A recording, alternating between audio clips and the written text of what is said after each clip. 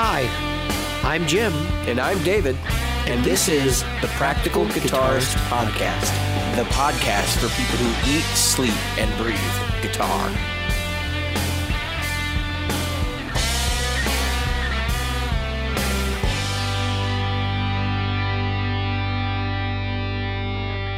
Hello, Jim. Hello, David. That was a terrible, terrible job I just did there. We clapped, and then I just said hello, and I didn't count us off, and I feel like I gave us some really bad juju this evening. It's one of those days, man. We'll live. It really hot? We will survive. Is it really hot and humid where you are? It was like 88, 89 today, and it's humid. We live in a swamp, Chicago, smelly swamp. Yeah. It's the whole thing. And, I lived right on that frickin' lake, man. Yeah.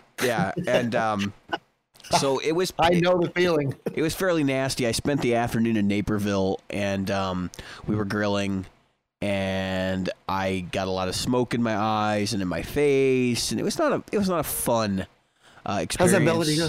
Smoke gets in your eyes. Well, so I didn't set up the grill. Normally, I would turn it so that the smoke is blowing away from me, but the grill was already set up when I got there, and I was like, I your guess I mom's? just have to deal with it. No, I was actually at my brother's today. Oh. Yeah. He's got his own place again?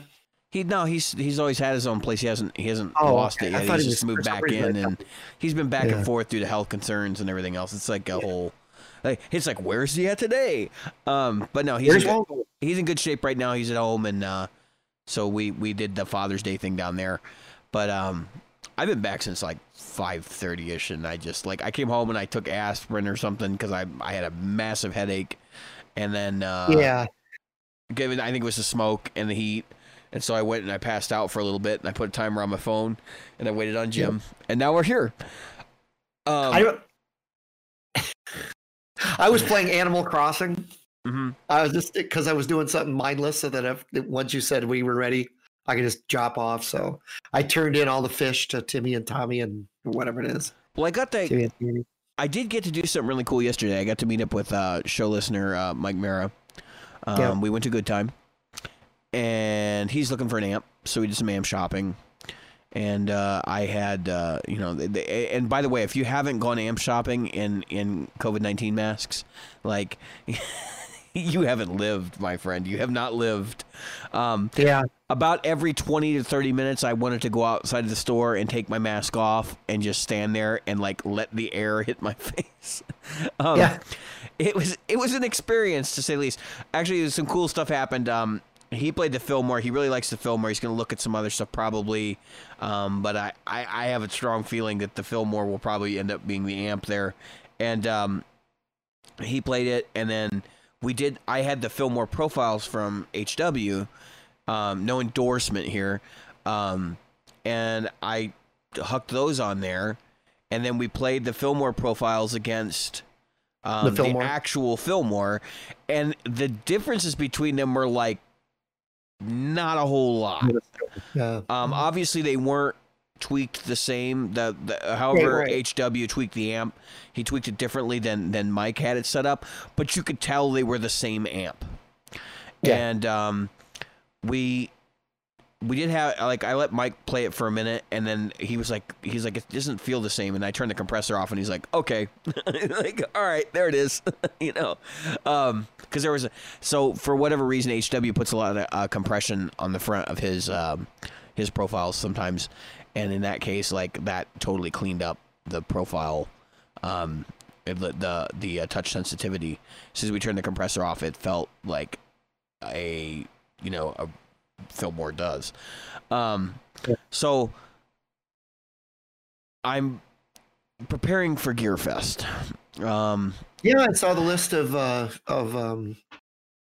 celebrities, so to speak, for it. Oh yeah, I actually wanted to go through some of them on the show. Let me pull it up. So they're doing it online this year. Obviously, they've canceled the in-person event for obvious reasons. And they finally did the finalized list of who's going to be presenting. So among the notables for guitar players, for people that are like really into guitar players, you got Nile Rodgers, you got Slash. Yep. I'm looking forward to Nile Rodgers a lot. I am too. Looking to see who else here steps out to me. Richie Faulkner. Yep. Which I think he's done it before, but not recently. Ricky Skaggs is going to be on there. Billy Gibbons. Todd Rundgren. The only question I have for Todd Rundgren is how did he get the car crash sound in Battle to Hell? Lita Ford will be there. And it'll be interesting to see how much they try to emulate like the real Gearfest experience this year. So I'm going to kind of rate them on a scale of 1 to 10 as to how how much it's like the real Gearfest when you actually go there. Some notables that we saw last year, we saw Fab DuPont's session last year, and he's a mixing engineer, producer, educated, and multi-instrument musician. He was there on behalf of UAD and did a mixing session with I don't remember the name of the other gentleman that he was with, but he was like a 4-time Grammy winner and a pop producer. And I learned a ton from that session. They were showing things that I was like, wait a minute. Like these light bulbs started going off. One of the bass drum sounds they showed on one of the songs had like 9 compressors on it. And it was like just like a half a dB of compression here and like a half dB here, and it added up as they started muting and unmuting these. I mean, it just completely created the sound, and I just sat there and I went, "Wow!" And they explained why. They were like, "Okay, so each compressor is an EQ, like an EQ, basically, and they're just using it for filtering and shaping." Yeah. And they sort of know what the recipe is because they've done it before. And you'll see, as you like sit through the sessions, if you take in some of the studio sessions, if you're a recording guy, you're gonna learn some stuff because some of these people like they're on another level and they're gonna talk about things that you're just like, oh, you know, I can actually apply this, especially plugins. You can do that at home. You know, that's just how powerful is your PC and how many plugins can I run at any given time. Right. So I would highly encourage you to check out some of the other like kind of offbeat sessions. And just looking here to see who else is like highly. Yeah, I think it's important to check out production, recording, that kind of thing. Well, Alan Parsons is going to be there too, so that's another. Yeah, Alan Parsons is going to be a presenter, and I definitely want to see that one. Yeah.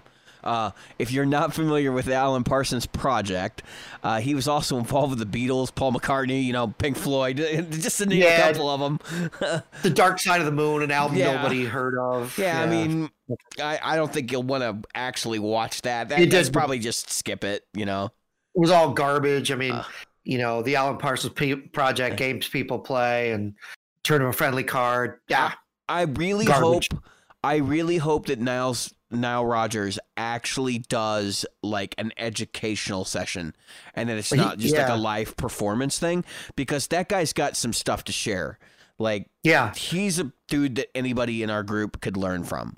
I love how watching him use his use of double stops, and a lot of times when he does presentations and stuff like that, a lot of times he'll have where he shows how he uses 2 and 3 note chords, his dyads and triads, to really open up a song, and how he layers his stuff. So it'd be pretty cool. Yeah, it's gonna be good. I was surprised because when they announced the first 3 main like presenters, I was like, good, but not as good as it has been. And then this came out last week, and I was like, okay, hands up, I get it now. And there's 3 people I don't want to miss. It's Slash, Nile, and Alan. Yeah, I mean those are the 3 I don't want to miss at all. Well, you're not gonna miss any of them because they're gonna. The whole thing. Yeah, so like I say, they're all going to be available, so it's not like you're going to miss out on anything. Right. I just kind of want to watch them live. I don't know. And we mentioned last week, folks. So what we're going to try to do is do live reaction videos. So. Yeah. If you guys want to join in, we're going to got plenty of channels in the Discord. It'll be the Discord, but we'll probably actually do the Facebook group thing. There's like a room. They have Facebook rooms now. Facebook room. And you can go into the Facebook room, and it's a video chat thing. I want to give everybody the heads up because it's not been around too much if you haven't used it yet. It's basically just go in, your webcam shows up, and then you can talk to people, and we can watch stuff live, and I'll be watching the same stream, or we can be, just in there talking about what we're buying, because that's another big component of this, obviously, is the sales stuff. I spoke to my rep last week. I did a lot of prep for this episode. Can you tell that this may actually eclipse regular prep for my normal every day-to-day life occurrence thing? So I spoke with my Sweetwater rep this week. I asked him some questions about some products I'm looking at, but just got some general impressions about, the word on the street and how things are actually going to go with Gearfest. The discounts will be significant. They're talking about because they moved warehouses and stuff, there's a lot of speculation, because obviously they don't know what the discounts are yet. Right. But there's a lot of speculation that there are things that are not moving out of the other warehouse into the new warehouse, and that it would be better if we could just sell out the old warehouse and that kind of thing. So I suspect, even though the shipping thing will probably still get tacked back on to the prices, that they will be deeply discounting regardless. Whereas the discounts in person are usually 30 to 35% on pretty much everything. I would suspect you're going to see, and remember, this is for anybody who orders online, I would suspect 20 to 25%, which is still pretty darn good. And on this stuff that they work with the retailer on is probably going to come down even more than that. There's usually a few brands that have like deep discounts going on during Gearfest, and it changes year to year. It just depends on who's willing to play ball. I'm hoping to snag some TuneTrack stuff, some software. And usually not a super deep discount, but enough that it's attractive to buy stuff from TuneTrack during Gearfest. I'd like to get some drum packs. I'm going to get the bass software they just came out with. That's a goal of mine. I got to get a reverb pedal. That's got to happen. I'd like to get a vibe pedal, but I haven't found one that I'm like head over heels with that they sell. There may be, it just depends on who's discounted what. And if it winds up being that there's an inexpensive drive pedal there, I'll probably throw money at that. Just so I can finish my board, like have a working board. Maybe at some point in the future, then I'll get the Dry Bell Vibe Machine. If you've been talking to me in the group or whatever, you probably know that's the one I'm after. But I sort of know, like, that's a $300+ pedal. And right now, I don't want to spend that kind of money because I've already bought some stuff going into Gearfest. And I'll talk about that in a second, knowing full well that like I was going to pay full price for it and not caring. And that was to help out a local shop. So that's another thing. If you've got local dealers, I would actually encourage you to think about whether you would rather keep your local dealers open than to buy from Sweetwater on a discount. Granted, 20-25%. At least give your local retailer a swing. And I would say call up your local shop and be like, hey, look, they got this on sale over here. Can you do me a similar deal? It doesn't have to be the same. Right. Even if it comes in at more, if they're willing to play ball with you, keep them open. Go spend the money over there. And even my rep said, don't feel obligated like you should buy from Sweetwater. Like, there are mom and pops that are hurting right now, and Sweetwater will survive. Like, this is not a problem for us. This is a problem that's hurting your local communities. And we had a conversation about actually local venues opening and closing. And we had actually the one that I met Michelangelo Badio at. They're gone. They're not opening. Wow. They're done for. Wow. And there are several others near me that have like kind of said that they're probably not reopening. When I went out today, so today we're recording on Father's Day, folks, and so when I went out today to have lunch with my son for Father's Day, he said, "You want to go to get Mexican food?" And we were going to one of my favorite Mexican restaurants, and it was gone. It's the first time you like take a step back and you're like, whoa, like. Now I know that they have 3 restaurants and they might have just closed that one, but that's staff. That's local people that don't have jobs anymore. My daughter's dentist. They're done. Yeah. They closed up shop. chain, so the other locations are open, but anybody who worked at that location, you're done. You know, so we had Thai food. Now, Friday night, I went out. No, Saturday night. I'm sorry, Saturday night, last night. I went out after the gym, and I got there at 9 thinking I had plenty of time. And I got to see the band play for half an hour. They had a strict 10 o'clock curfew. Everybody had to be done at 10. So the band closed up shop at 9:45 or so. And excuse me, they had to have everybody out. So they really wanted the band to close up earlier than that. So I went out, saw my friends, the Detonators, and great guys, great folks.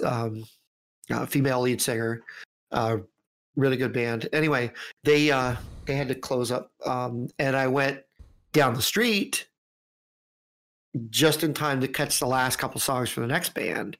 They were closed up, but both places were able to do indoor-outdoor seating. So being at half capacity wasn't a problem for them, either one. Now the one, I had to give them props for ingenuity. They did not have usually outdoor seating. So what they did was they set up a rented tent with sides, because we've had a lot of rain, with the zipper sides. They had a big old rented tent with the clear zipper sides on the thing, and they had them rolled up because we didn't have any rain at that point. And they took up almost half the parking lot. A lot of the people I know from open mics locally, they're out playing right now, and they're playing at like breweries and stuff who is set up for outdoor seating. We don't see a lot of the tents up here. I don't think the tent business was as big a deal in our area, and so it's harder for people to get a hold of tents. Yeah, Virginia Beach, we've got a ton of them. Yeah, I mean, they're renting, and you can tell, like, the rented furniture is garbage. Like, when you sit on one of the folding chairs and you feel like it's going to break, it's No, these guys did it right. They bought new tables, and set them up outside. I had to give them props. They opened up one of the glass doors. They had it changed to where it did the sliding thing. Mm-hmm. I don't know if it slid before that, but it didn't typically get used. But anyway, props to them. Props to the Old Beach Tavern. Then I'm going to open mic Thursday night. Good luck with that. We're actually, so the way our governor has structured our plan is that we've already been through phase 1, 2, and 3. Yep. We're in phase 3 right now, which is considered to be recovery, which means that we've been trending downward and that we've had a decrease in cases in our area. That right now we are supposed to be limited to 10 people or fewer in a building, in like a retail establishment, small retail establishment. It doesn't apply to groceries and stuff like that. But basically 10 people or fewer. We still have to wear face coverings. Social distancing is still the norm. Basically, the stuff that's open is pretty much everything except for restaurants who are outdoors and bars. Bars are completely closed unless you sell food, and then it has to be outdoors. Okay? So phase 4 changes everything, because phase 4 is gatherings of 50 people or fewer are allowed. Restaurants and bars reopen. Okay, so now we can start to see music come back to the area in full force. I would say I have not been to an open mic night where they had 50 people in a club. So I think that's going to sort of shift things. And then again, if you have a bar area versus seating area, I suspect when that rule comes down from the governor, it'll be like, okay, so you can have this many people in the bar area, but you have, there's going to be some rules and restrictions. But I think by the time we get to phase 5, which should probably be in by August, we will probably be back to, kind of business as usual, except that phase 5 still says, that they want to see a vaccine or highly effective treatment available. So we could be looking at January next year for Phase 5, in which case it's basically back to normal. Or June, back to normal with new safety provisions. So we're not back to 100% normal, but we're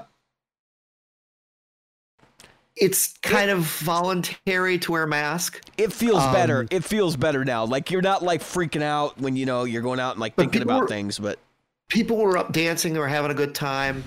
Everything else, and the numbers down here, and anybody who wants to verify what I'm saying, you can go to Johns Hopkins coronavirus.jhu.edu, pull up the U.S. map. If you go /US-map, you can see it. Anyway, we are some of our cities have 0 new cases. Virginia Beach had 6. My city had 12. It's incredibly low. We had a peak in our state of 4,000 cases a day. Yeah, we are now. We never even got to that number. We're now hovering around 600 to 700 cases a day, which is. Yeah. I mean, if you know Chicago, that's peanuts. In the state of Illinois, that's peanuts. It's a very populous state because of Chicago area. So the county cases, our county, which has 89,000 people in it, it's had 356 cases total. That's throughout. So is Virginia Beach a county, or is it a are they like a municipal self-governing thing? Okay. It's both. Sorry, Chesapeake, that was Suffolk. Chesapeake has, I knew that was a small number, 237,000 people. We've had 721 cases overall. Yeah. The percentage, we've had 16 deaths. And as sad as it is, that's minuscule. That's flu season. That's car accidents. That's shootings, stabbings. Yeah, our deaths are down to 22 or something a day. It's that's a lot. We're having like don't 0. downplay that, but I'm just saying it's as far as per day, when they opened things back up a few weeks ago, that was 12. So we've had 4 in the last couple weeks. The most significant day was 191. So put it in perspective, like things are trending down. But you have millions of people. Yeah, we're not Texas, where like they're having an explosion of cases right now. Right. And I don't know exactly why some of these states are now blowing up. And obviously, if your state's doing that, I'm sorry that you're going to have to give up music for a while more, or continue on that process. But it really seems like it's going to be a hard sell for you to keep going into clubs and risking yourself and others. Yeah, exactly. I mean, not that this is super dangerous, but like you shouldn't downplay it either, because you can give it to somebody else and kill them. Right. Well, in Virginia Beach, there's 450,000 people in Virginia Beach. All told, they had 956 cases since the beginning, and only 27 deaths. And again, what we don't know about these deaths is whether they were the people died of or with the disease. And that's the most, that article right there. Even the CDC now starting to weed through those numbers though, and that's changing pretty regularly. Yeah. Even in our state, like I've watched the what they call the ratio or whatever change significantly, because the CDC is asking them to go back and say, no, we're not accepting these, I think that eventually we're going to get to a more reasonable idea of what's going on. God, I hate that we're doing the coronavirus update on our podcast, but we are. Well, I think it's important I don't want people to think that when I'm going out to these things, I'm endangering my son or myself. We've been as a matter of fact, here's what's funny. This is the first year I didn't even get a cold, and I can't say how long. The sniffles you hear are because I have allergies, and it's been raining really hard here, which means the pollen count is through the roof right now. And I was taking Zizal, and I went off Zizal for a while. And now I'm on, and then I went on Benadryl. Now I'm back on Zizal, but it's just to keep the body shocked and stuff. Yeah. So But I just don't want people to think, oh, Jim is talking out his butt. And he doesn't have any numbers or anything to, he's just one of those people. If you're wondering one of anybody people. If our audience or you is wondering what I'm looking at my phone because I actually shared a video right before we started the episode, and it was I shared it with a friend of mine, and it is a video of Brad Paisley at a jam session somewhere in Nashville playing with Robin Ford. Yeah, that's cool. And it's like a whole night of those two guys just killing each other. And it's kind of enlightening because I'll tell you, Robin Ford's tone in the cell phone videos, at least, doesn't cut at all. Like, you can barely hear him at times. But Brad is, like, absurdly overpowered. Anyway. Yeah. He does not play with a light thing. He's got a whole rail of amps that come out on stage. He's only got a Mass behind him, it looks like. So it's not in the video. It's not his typical rig. Oh yeah, for sure. He goes, but you know what? They don't run all those. So like one's for one song and one's for another. His stage volume is quiet. He's typically wanting a dry rig. Yeah. So he's got one that's really wet and one that's really dry, and they mix those remotely. Good sound though. I've seen him live, so it's good sound. I'll tell you. We were talking about being tired. Before we kick things off. So folks, there's my, for those who didn't see it in the Facebook page, there's my CompTIA certificate hanging behind my head. For those people who are only listening, I'm pointing. Jim is now CompTIA certified. I am Security Plus certified. Congratulations. Let's never talk about it again. Let's just say that's how that works.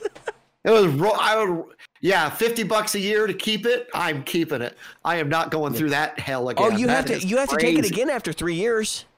No. Oh, I thought you had to. Not if you keep up.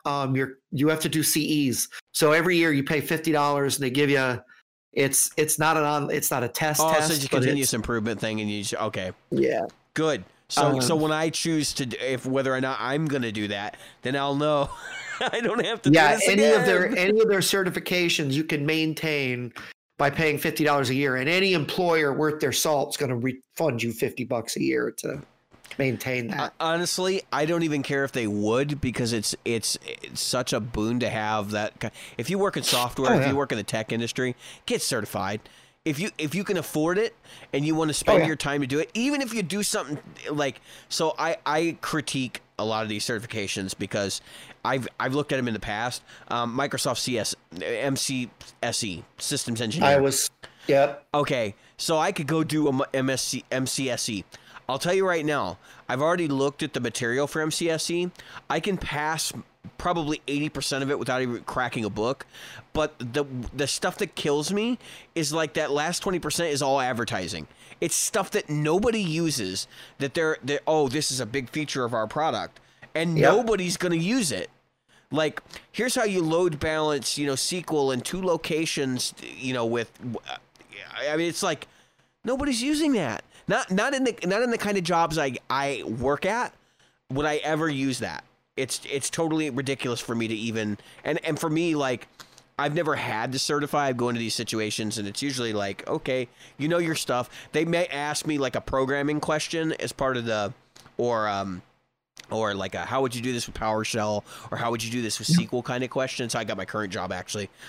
Write me a SQL statement, and I didn't even write it down. I said it out loud, and it was like, okay, he knows what he's talking about, and that was enough. So the certification, I think, is important, because I think in a lot of jobs they want to make sure that you've actually like put the time in, and that you're really serious about your career.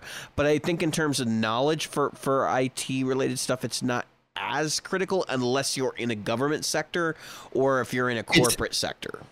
Right. In government, it's mandatory, because they got to have some way of saying to the public, hey, we made sure this person was certified. Yep. Because after John Snowden, Snowden blew it for all of us. I'm going to tell you that right. So yeah, and I'm being serious about that one. So I had been, since I was since I left the Navy, which was in 1999, I've gone to Red Hat Enterprise Linux courses. I've been to where you would get a certification if you wanted to. I was an MCP and an MCSE for a while. I was, Cisco certified. They had, I think they still do the same thing where you build, what was it? You build an office, then you build a building, and then you build a campus, and then you build a bigger WAN than a campus. So, and there were different certifications based on that. And I can't remember. One of them's got the word campus in it. The other one's got the whole WAN thing in there. But I never thought that I needed again, so I let everything lapse, and that was stupid. So I don't recommend that. So back to Sweetwater for a minute.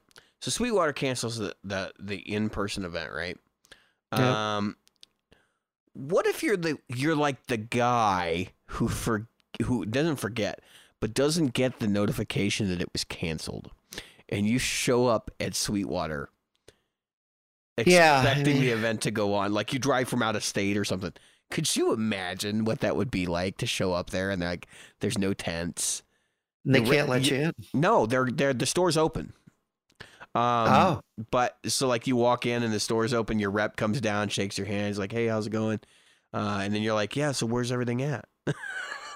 And you slide down the slide and leave. How bad would it be like if your rep was like, if your rep is just standing there like having this conversation and he's like, "We're kind of not doing it in person this year."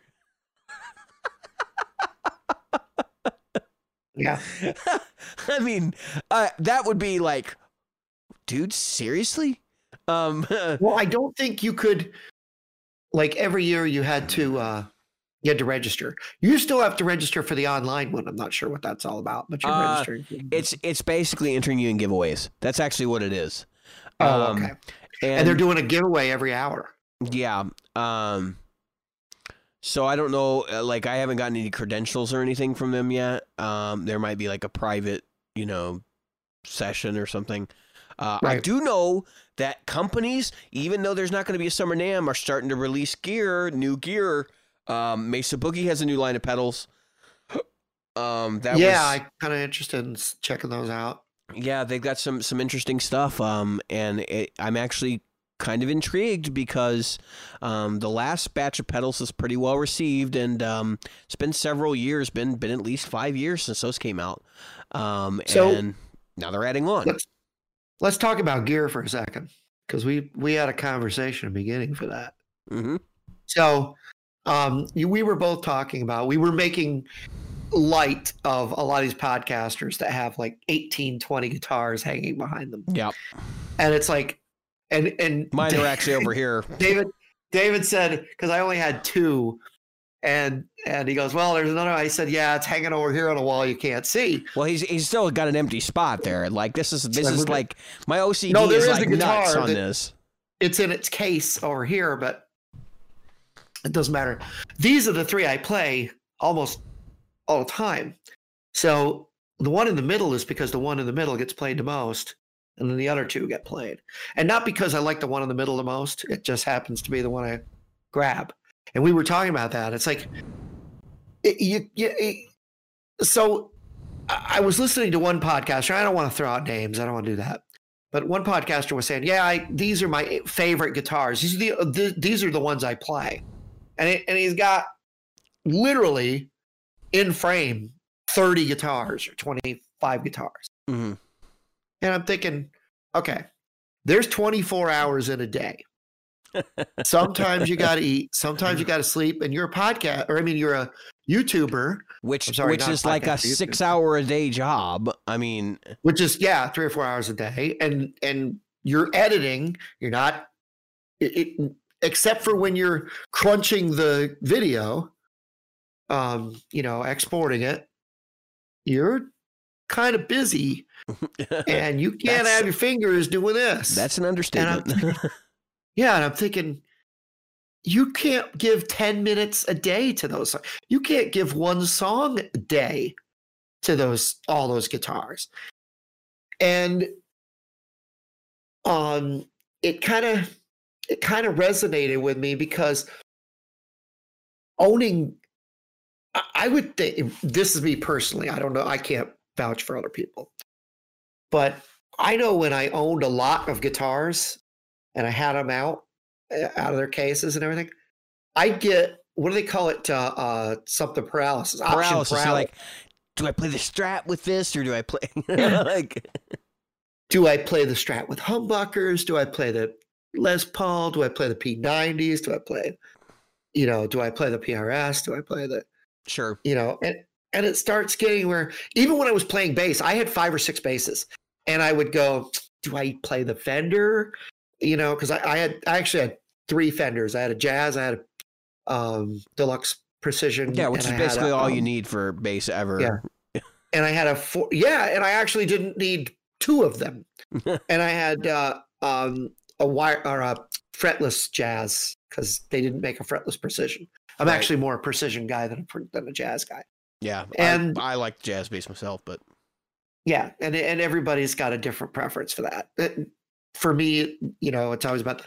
And then I had my Rickenbackers, like, okay, and then I had another bass, and I'm like, and I had a LTD, and I had another one, and I almost always just played the Precision. I would switch in and out, and unless I was doing old Pink Floyd, I stuck with the Precision, because for the Pink Floyd stuff, I was doing the Rickenbacker. Really? Yeah, but it's because Roger Waters was a Rickenbacker user back then. I'm talking about Arnold Lane and that type of like thing. the early stuff. All the way up, all the way up to Time, and then he switched to playing a Precision or a Jazz, one of the two. I didn't really follow which one I didn't care. I thought he was a Jazz guy, but I'm not sure. I'm not sure. Yeah, Waters' tone didn't matter to me that much. Yeah. And it was funny because I loved Geddy Lee, and Geddy Lee then admitted that most of the records were with frickin' Precision, with a Jazz bass. And I was like, you son of a. Well, he's been a Jazz guy for a long time. Yeah. Yeah. I mean, personally, when I was younger, I had one main guitar, and then I have like 3 in cases, and they would never get played. I would play the main guitar constantly. And it got to the point where when I got my first like quality guitar, and I mean quality just when I spent a lot of money on, right? That became the main, right? And that was my SRV Strat. And I played that a lot, and I almost never played any of my other ones. But now that's all changed, and it's not really just the tonality differences. Like, that's not really what drives what's going on here. Actually, I just like to have different stuff to play. I get bored. And in all actuality, I probably play 1 guitar a day. There's no rotation. It's just, what did I pick up that day? Right. And I do play my 7-string a lot when I'm, like rehearsing, because my music uses a 7-string a lot. And it's probably going to continue that way. But I tend to like err more on the side of my 6 strings when I'm playing around the house, or I'm jamming along with tracks, or if I was to go to like a jam night, I might take a 6-string instead, because I have had issues taking the 7. I know that people, like, if you're not super familiar with a 7 and you see me playing chords on the low B,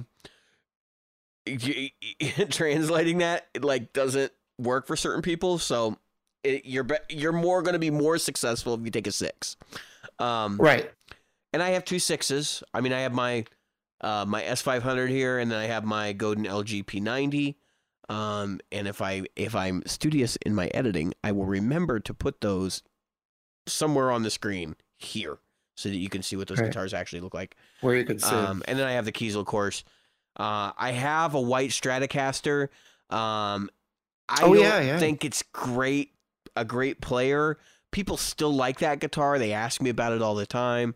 I have a red G&L Legacy that I bought as a pickup mule for the show, which, by the way, the P90s are coming. I literally cannot get an hour to install pickups and do the video. So That's probably going to happen this week because I've got some vacation time scheduled for Thursday, Friday, and Saturday, which I will not be driving. So hopefully that will get done this week, which is funny because I actually made those pickups last year when I was at Gearfest, or I made one of them anyway. And so there will be the video will include me making them. I have footage of that, a conversation with Nick about them as we were doing it. Which is really interesting, and you learn a lot from that. I don't think we actually filmed the whole process. We filmed most of it, and of course, I'll have a little blurb talking about the pickups. I'll do a before and after. I'm going to try to play in a mix of some sort, probably just one of my songs, and give people an idea of what they sound like. And then we'll give them away, right? That's what we do here. So if you're interested and you want to follow along with the show and you're following us on your YouTube, this is the first time you listen to us on YouTube or watch us on YouTube, please hit the like and subscribe button below. I don't like to say that every episode, but that's how you can find out when we do the giveaway. So there's that. And then we got some new T-shirt designs coming too. So while we're on this whole here's how you follow the show. Teespring. We're switching over to Teespring. I revamped some of the designs that we've already done. We have one up now. We're waiting on them to come in to do the proof, and then once the proofs are good, then we'll, open the floodgates for everybody. I think this design is really cool, but maybe people won't like it. So I ordered the pedal one in blue. That's the only one that's up right now. I've got the tonal hierarchy is going to move over as well, and I'm going to do another one with our logo. I've got some cool ideas for that. Cool. But just it's going to happen, and then there'll be more choices for you to support the show if you so choose. So let's go back. So to the option paralysis thing.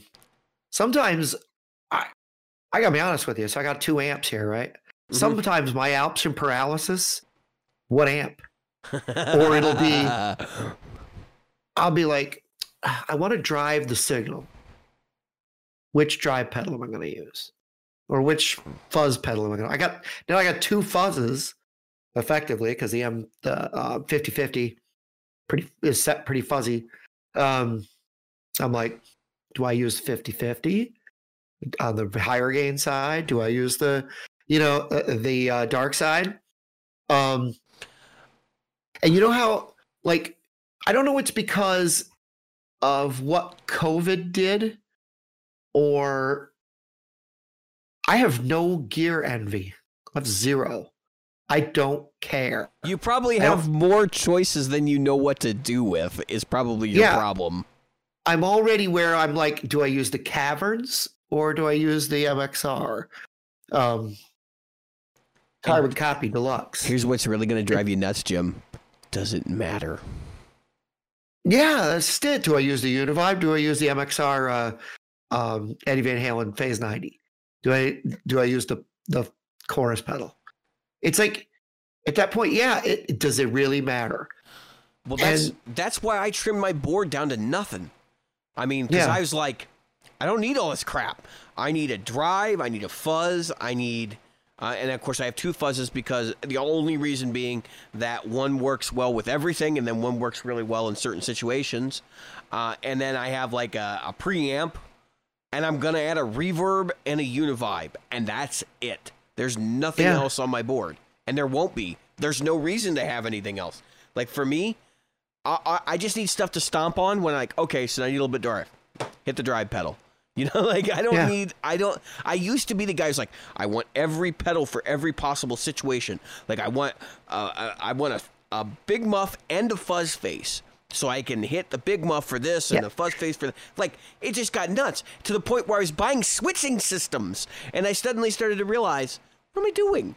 Like, I'm going to use a driven amp. I'm going to run a friggin' overdrive into it, or I'm going to run a fuzz. Like, that's basically the way that 95% of my sounds work. And once I took that step back, I realized that knowing what you have, just the 4 or 5 pedals you have available to you, better, actually works better for me than having 25 pedals I don't know very well. So on the Marshall, which tends to be my go-to amp, Just not because it's better than the Fender. I'm not saying that. It just tends to be the one because it's sitting right here. Guitar, amp, pedals, on, go. And I think that's probably the most important thing is to make it comfortable and fast for you. Whatever makes you, the user, right, most comfortable, most quick. Find the fastest way to get to your comfort zone and stay there. And so the Angry Charlie might get turned on. Angry Driver, and then if it's Angry Driver. I'm sorry, you're absolutely right. The Angry Driver might be on, and I might hit the delay.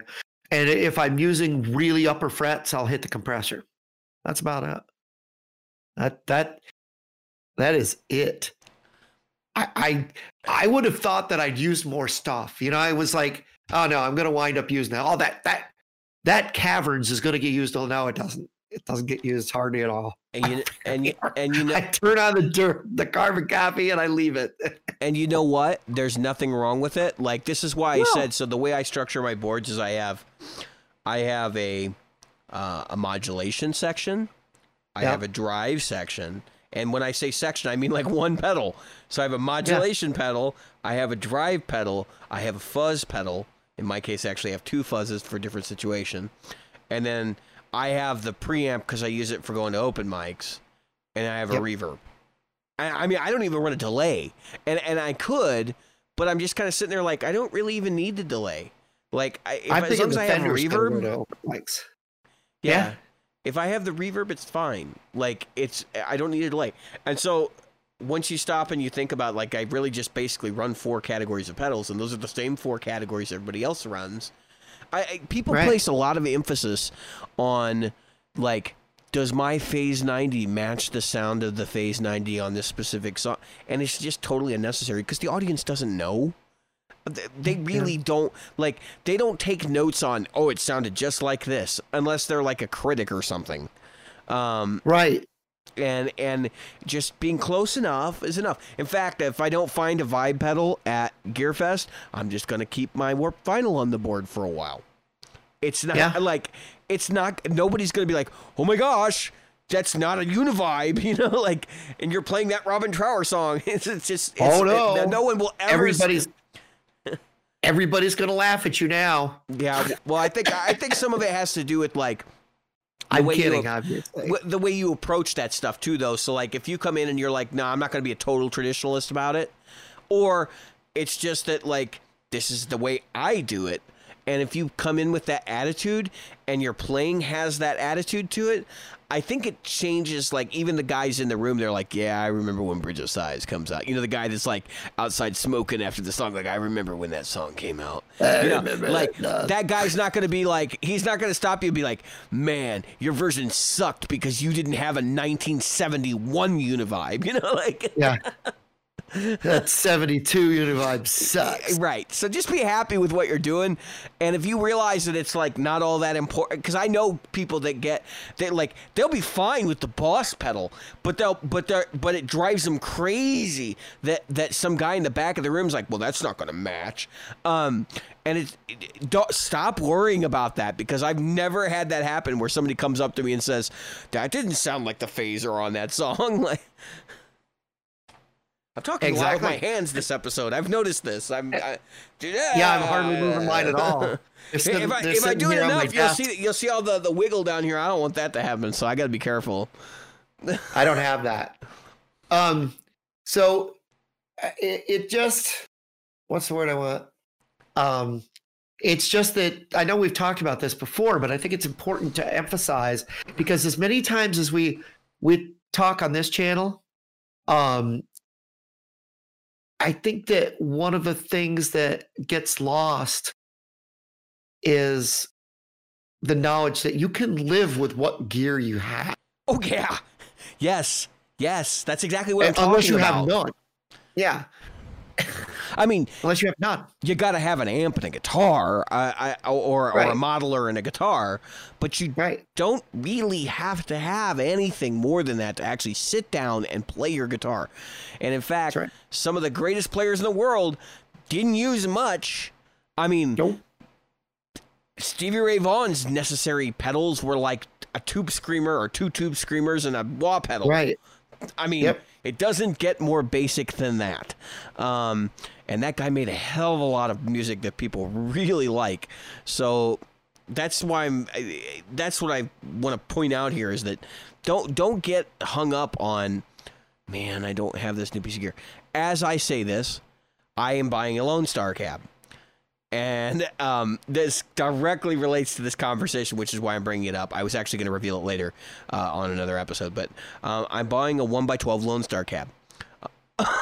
Excuse me. There are some good reasons for this, and there are some bad reasons for this. So I'm buying the cabinet because I am not happy with my V30 Mini Recto cab. It sounds okay with my rectifier at bedroom volumes. Or not a rectifier, my Mark V 25 at bedroom volumes. It sounds awful with the Kemper on certain settings. It's got a ripped paper sound that comes out of the speaker. It sounds like ripped paper, and it drives me crazy. And I know a lot of people really like that because it will cut in the mix, but the problem is you can't smooth it out unless you're pushing a lot of volume through it and you're causing the speaker to compress, which is a thing that I do when I run the Mark V in like a gig style setting. So I'm getting a Lone Star cab. It's going to happen. There's some other reasons behind this, but I'm going to go ahead and pick one up. And I was mentioning this to a couple of our show listeners, and they said, why don't you just take the back off of your Mini cab? Now, I think I should address this right now. They got a point, right? I should try this, but I have some deep reservations as to why I don't actually want to do that long term. Number one is my cab was not cheap. Okay. I bought it. It's a $650 cabinet. Okay. Cause it's got the basket weave front on it. And it's a Mesa Boogie cabinet. So it's made out of, 13 ply birch, Baltic birch, marine grade plywood or whatever. It's a good cab. It was suggested that why don't I just change the speaker? Because the speaker I'm going to put in is $185 anyway. It's not a cheap speaker, or I think it's $145, but still not a cheap speaker. It's not like a Vintage 30, which is like 120 or whatever. Right. And I was just kind of like, it's basically half the price of the new cab. I mean, slightly less, but in that ballpark. And it sort of doesn't make sense. But in the other perspective is, it works well with my Mark V when I get to play it loud. The problem is it doesn't work well with my Kemper, and I need to solve that problem. You need something with not remove back on cabinet. Hope it works well with Kemper. Kind of. Right. And the other thing is I've never had a good experience with open backs with V30s, and if the cab's not designed to be open back, in my estimation, it doesn't sound that great. Right. Because I've used my old Recto cab. I took the back off of it and played it once or twice. And I know I've done that with some other amps I've had in the past. I don't recall what offhand. But I've never had a really good experience doing that because the problem is open back cabs, a lot of times they make them shallow. And that makes this an issue. So that's kind of where I'm going. But do I need that? I mean, no. Yes, no. Like it depends. I really don't need it for open mics. That's not what I'm buying it for. I'm buying it to use it at home mostly, but I will be using it to gig with Old Stumpy. Like that's the other side of this equation. So it does have a useful place in my catalog of stuff I need. For being a regular musician. But at the same time, it's like, I got a cab. If I didn't have it, I could go out with the V30. I know what to expect. I know what frequencies I need to shelve in my EQs. But it's a compromise. It means that I have to take up a block in the Kemper to do that. And there's some various reasons why I don't want to. So I'm going to spend the $420 or whatever it's going to. I think it's more than this, $470, I think, for a Lone Star cab. And I'm not going to, I don't have any remorse about it. Like, it's money. But right now, fortunately, my financial situation is much better than it's ever been. Which I can't say that for most folks right now. And I'm just lucky at this point. And I know that situation is probably going to change very soon. So I'm trying to hedge my bets. But I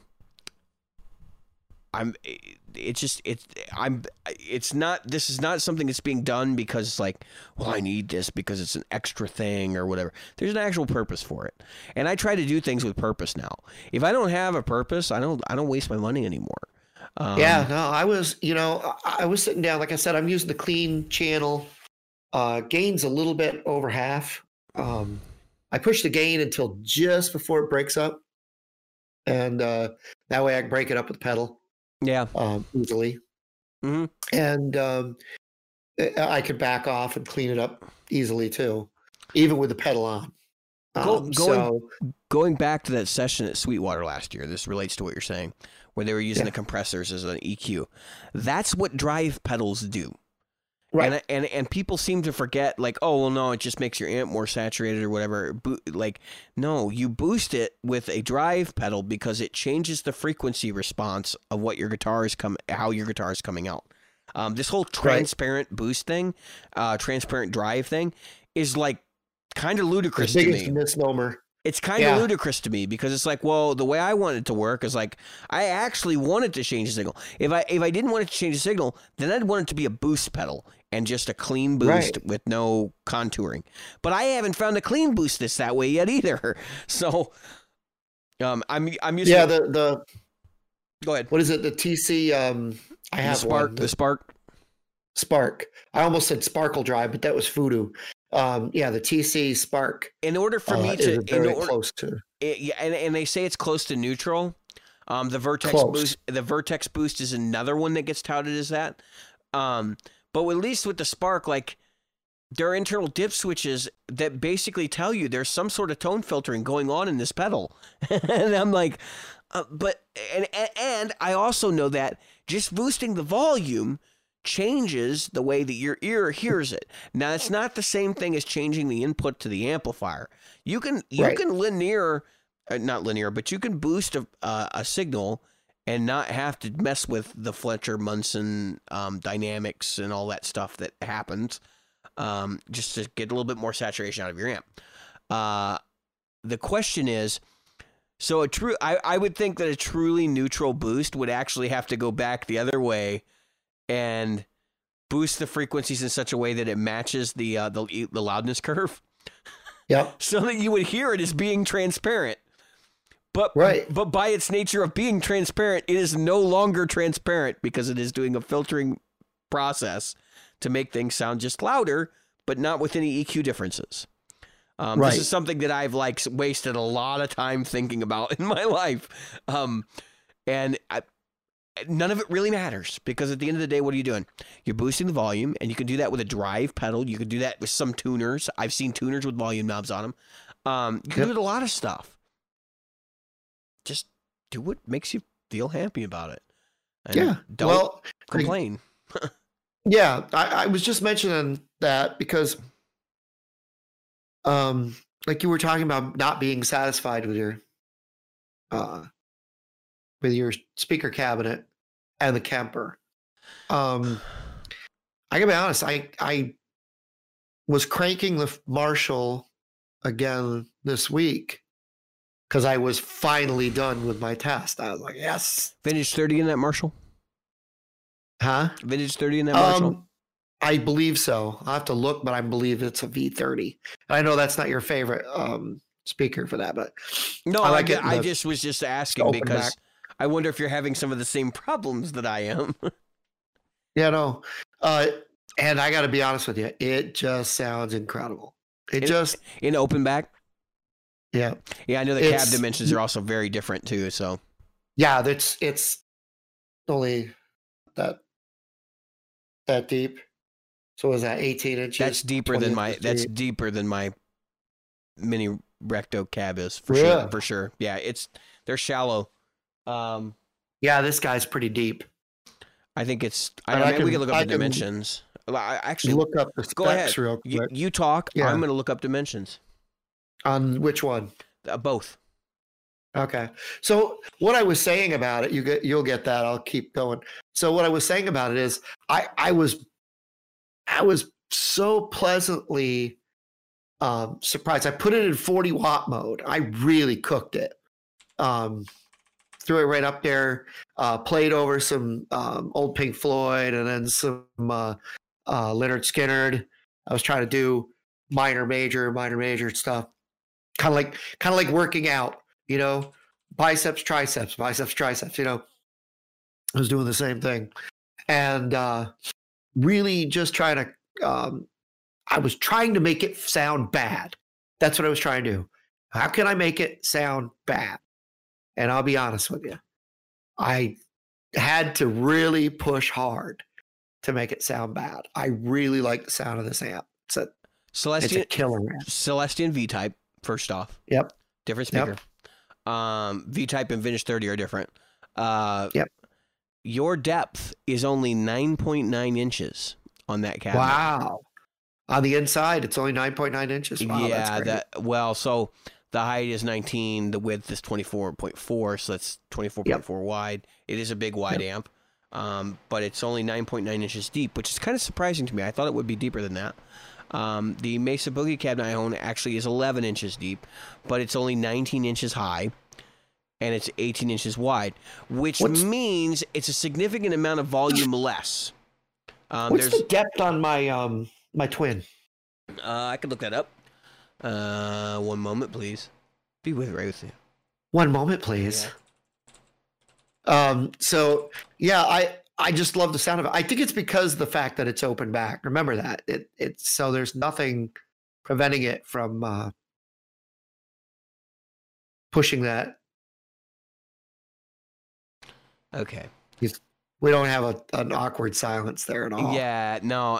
So the depth on your twin reverb is 10.35 inches. A little bit deeper. Yeah, it looks a little bit deeper. Yeah, and those Jensen speakers that are in them, those are the Neo 12K.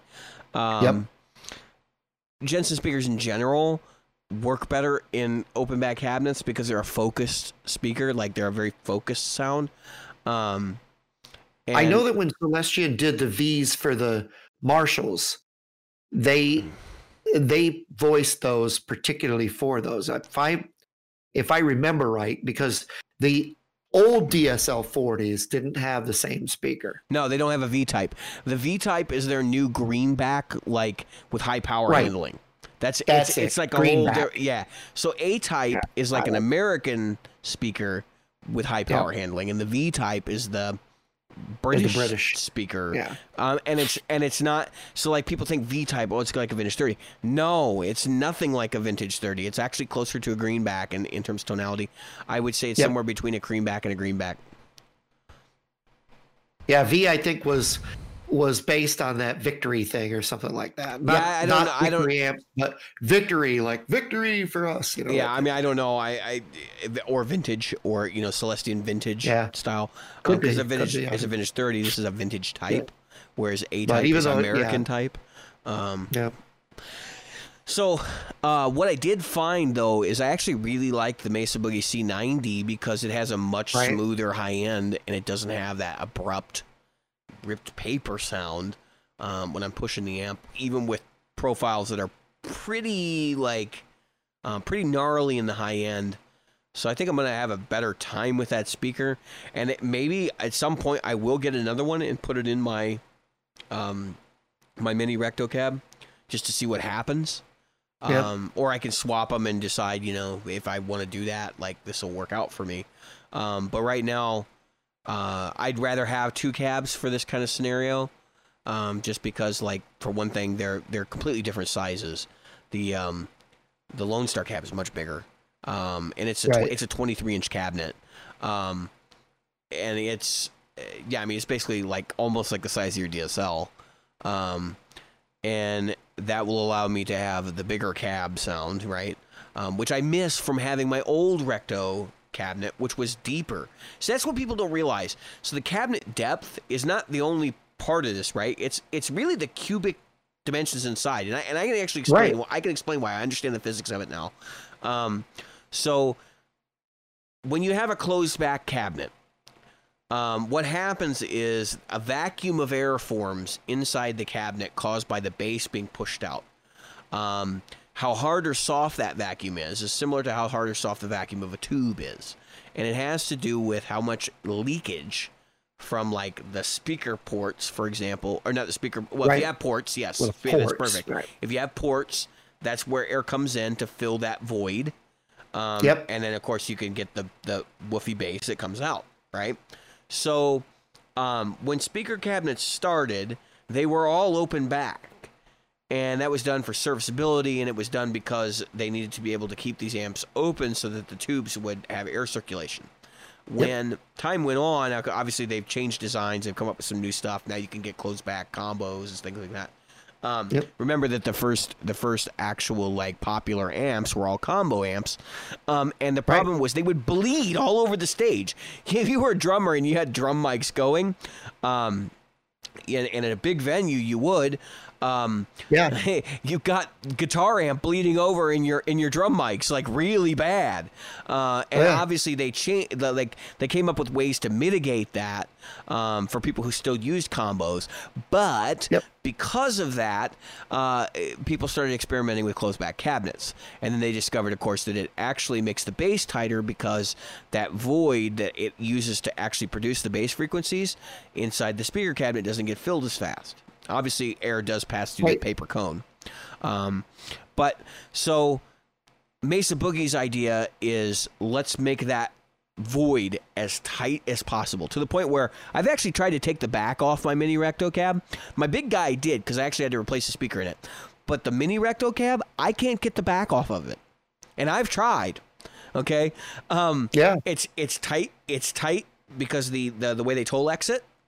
And it's designed to be a perfect fit. They literally put a cap on the speaker outputs, or the speaker jacks. On the one you're not normally going to be using, they put a cap in there because it prevents air from coming in there to fill that void. I mean, they're that crazy about it. So that's kind of why the recto cabs have the tight bass, which is actually a reduction in bass. So if you were to go get an open back version of a recto cab, make the same dimensions, right?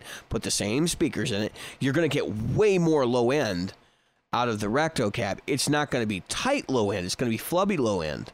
But you're going to get more low end out of it. That's just a fact. If you put it on a meter, you're going to see like this big explosive low end. And that's not the sound that most people would go for. Like, you don't see open back 4x12s for a reason, because most people want them to be tight. Most people want them closed and tight. You'll see ported 4x12s, or you'll see 4x12s with a like a semi-open back, but I've never seen a 4x12 that's completely open back. I'm sure they exist. I don't know. But I mean, I've never seen one. I'm not saying that they don't exist. Could you imagine the amount of low end you would get out of a 4x12 with an open back? I mean, it can be kind of ridiculous with a 2x12 with an open back. I would think that it would get too flubby. That's what I'm thinking. Like, a 2x12 I could see, but not a 4x12. So the other thing I've also been told is that chaining these two speakers together in my Mark V 25 is like heavenly. And that's something I want to try, but that's not why I would be approaching a new cab. But there's that. So I'm getting that from Good Time Music. That's something that I could buy from Sweetwater, but first off, Sweetwater's out of stock, which that doesn't have anything really to affect us. I would rather pay full price, because I'm going to pay it full price one way or the other, to my local guitar shop. And support them. And then the other thing is I'm getting the Kemper bag. I decided I'm going to go ahead and just do it. I'm keeping my Kemper for the long term anyway. So I'm going to get the bag so it's easier to carry around. It'll give me an open mic option. It'll give me a gig option if I don't really like. So one of the gigs that we were going to do is this farmer's market thing, right? And it really wouldn't make sense for me to bring a big amp and all that shenanigans. I could go to the farmer's market with my Kemper in a bag, guitar on my back, cabinet in my hand. Yep. And go through the cabinet is your monitor, and you basically it's my no, I would just bring my cabinet. I meant my head brush, and put it on the floor. That's my monitor. So I mean, that's your monitor, and then you've got doing all my sound. The camper output to the DI. Yeah. Right, and I can bring the bag, so if I have to walk a ways to get to the venue and the farmer's market, like, it's not going to be a pain in the butt to hold doors open and go through all that shenanigans. Yep. So that's the reasoning behind it. Obviously, luxury. You know, I could definitely use my existing rollaway for that. But I think that I'll get more use out of, like, so I go to my parents a lot and play. And that's another thing, is I can throw it in the bag and not have to lug this giant road case to my parents every time I go. Yep. Which I know for some people, like, manual labor is not a problem, but for me, I hate manual labor, and so it's easier if I'll do it that way. And it's not a huge investment considering the amount of money I put into the camper already. Buying a quality bag from Gator is not a huge investment. I would have actually bought this bag back when I bought my camper if it existed at that time, and it didn't. So, you know, there's that too. But I actually decided to go ahead and order that through Good Time as well to make sure that they got some. And that's the majority of what I'm spending is actually the cabinet and the bag. Pretty much everything else is just peanuts at that point. But I just wanted to make sure that I have things I need going into the fall. And, the only thing I'm thinking about getting is Spark still. I thought you had one. I was going to order one. Oh. I haven't ordered it. And it doesn't matter because they aren't shipping them yet anyway. So I'll wind up on some wait list and get one. Oh, you're talking about the Spark amplifier. I thought you were talking about the TC Electronics Spark boost pedal. The little amplifier, the little practice amp. Yeah. Because I'll be doing more traveling for work, so it just makes sense to have it to carry with me to do that stuff. There's some more stuff I wanted to talk about. You know what I really like? Tascam used to make, and I saw one. I don't know if the guy still got it. Porta Studio. It was even less or smaller than that. They had this little CD thing you could practice with. Oh yeah. You put the MP3 CD in there. The phrase trainer. Yeah, their phrase trainer, the guitar phrase trainer. It's a little red CD player. Do they still make that? No, I don't think so. And the thing about that is there's a guy that had one for like $40 on sale and on Facebook Marketplace. And I'm thinking, I mean, honestly, for the pain in the ass that it would be to take digital music and put it on there, it almost doesn't make sense to me. I would just be like, dude, I'll give you $10 for it because I'll probably use it once and then forget all about it. I'll give you $25 for it. Yeah. I had one. I don't know where I put it. Truth is, I have one. See, Jim's going to buy another one and he can't remember where he put the first one because he never uses it. No, it's because I stopped using it when I travel. When I traveled, that was number one. I could get a Podbean. That's what I should get. Just get a little Podbean and then run the music from my phone into that. Yeah. Or you have one already, a Black Star Fly. Oh. Because actually, that was one thing I was thinking about getting was because, like, I do go to people's houses. Dude, I take my guitar with me everywhere. First off, let me explain something. I don't even need a speaker though. I'm in a hotel typically, so don't even need a speaker. As small as that thing, it's got a headphone interfaces for this. Yeah. Who makes I don't think the somebody sounds make an interface, please? I've never been happy with the plugins for the phone. I've played around with several of them using, an interface and stuff, and I was just like, I would much rather have just like a dedicated device. And even something like, I know you said it doesn't have a speaker, but like the Fly at least has a headphone out. I mean, and it's tiny. I mean, you can throw it in your gig bag. So that I do travel like a lot with my guitar, and I was starting to say is like I take my guitar everywhere. I went to my brother's today, and I had my guitar on my back, and I went in and I was just playing stuff while I was there. And I will always do that because actually for me it's a way for me to decompress. Number one, number two is I've read that, the 7 highly effective habits, and they talk about like doing things while you're in line and stuff like that. I mean, that's it. If you want to learn to play guitar and you got spare time, you do have spare time. You may not think you have spare time, but I guarantee you, if you bring your guitar with you everywhere you go, you have spare time. Take it out, play some stuff. Yep. So that's a big thing. Like, I would highly recommend you consider taking your guitar with you wherever it is you go. But for me, like, I don't have a battery powered amp. It would be really nice to have just like a level of overdrive when I'm practicing. Yeah. Because I play a lot unplugged acoustic, believe it or not, with an electric guitar. And it's not fun.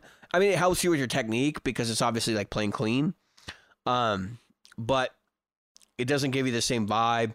You don't get used to dealing with, actually, my big thing now is dealing with too much sustain. And you really, and then so when you get actually plug in and like go to play something complicated, you're like, now I have to learn to mute all the notes. It's like, all right, just plug me into an amp before I even attempt that. I did post, and I didn't post it in our group, but I did post in my music page me playing Scatterbrain this week. And that's a classic example. That's a song I work out. I sit in a chair and I play the riff over and over in acoustically. And I've got the riff pretty much down at this point. That the video I posted is terrible, but it's because I'd never actually played with the backing track muted, like the guitar part muted. Yep. So now I got to figure out how to count and get the lead in and all that stuff. Because it's a super complicated piece of music. But what I was trying to say was that, like, the first time I plugged into an amp and then dropped the guitar track out, and I realized, oh crap, like, I have way too much gain for this song, and then I had to like stop and back up and go adjust things, and it made me, it stopped me for a minute. It was like, well, have I been practicing this right? Have I really been approaching the song right? And I think I actually improved my approach after I screwed it up, because I was like, okay, now I know, it's got to be this way. But I decided to post that moment in time anyway. Mostly because I recorded it. I was just like, oh, hell with it. I got to live in the moment more. I got to get that stuff and get it out in front of people more than I do. And so I'm going to hold my feet to the fire on it. But yeah, you saw it, Jim. Like, what'd you think? I thought it was good. I told you I didn't hear the problems that you had mentioned. I thought that it was really, really good. The only thing I have when someone is playing to another person's guitar track is I'd really like to be able to hear like that person in one side. Yeah, in that song, I found a version where they dropped the guitar out, and it was pretty much dead. Yeah. So there's one section at the end where like the guitar is louder than it is through the rest of the song, but basically it's not there. You can do that with phasing stuff. Last week's episode, fun with phasing. Last week's episode, I got fun with phasers. I got Jim's audio and my audio. So my audio was only on one track. It was on the left track. Jim's audio was on the right track and the left track. So he was centered, right? So I'm going, well, how do I need to get my track on a mono track. I need to get Jim's track on a mono track. And that's going to be a problem because he's not just on one track, right? Or there was something like that. So what I ended up doing is like reversing the phase to take him out of the middle and then taking the left track that had just him and then the right track that had me. And I ended up getting a mono pair out of it. But it was kind of nightmarish to figure it all out. Fun with phasing. You can do some fun stuff with phasing. And when they drop guitars out of these songs, a lot of times that's all they're doing is because the guitar's pan center. They just flip the phase and away they go. So if you're curious as to how you drop the guitar track out of a piece of music, that's a great way to do it. I I did want to talk about some guitar playing stuff as well. I think if we just talked about Scatterbrain, that's been like my quest this summer. There's some cool stuff in that song. And not just the main riff. Like, the main riff is brutally hard to play. It's in, I think it was a 7/8 or 9/8 time. I don't know offhand. I'd have to actually count it out. Because when you get to 7/8 and 9/8, you're not counting anymore. Okay, you're just like, okay, here we go. And it's played, like 140 or 150 beats a minute. It's got to be faster than that. It's gonna be like 180 beats a minute or something, because it's like 7/8 time, so it's all that the main riff is. Main riff might be in 16ths. If it's in eighth notes, if the main riff is actually in eighth notes, it's fast. It's real fast. And the chord changes are like, almost every chord is like a key change. I mean, that's the way I'm approaching it. Obviously it's not necessarily that way, but that's the way I'm approaching it. And it goes from like a minor 7 to a minor second 13, if you know the natural numbering system, and then has like, some slash chords, and it has this big descending slash chord in fourths thing, and it's like, I just kind of sit there and I go, I don't even understand how these chords are related. I would have had to sit out and actually like diagram it out, but basically the way you play against it is you change keys with each chord. Fortunately, the chords are held for 2 measures apiece, so you can get through it. It's not like a Coltrane piece where the chord lasts like a half measure or something, and you're like, what the hell? I didn't even catch the key change. Like, but it's jazz. Like it's hardcore jazz stuff. Jim, do you guys say that's jazz? You got any pieces of music that you've played that are like that just have like some insane, crazy chord progression stuff going on that you're just like, I don't even know how to play over this?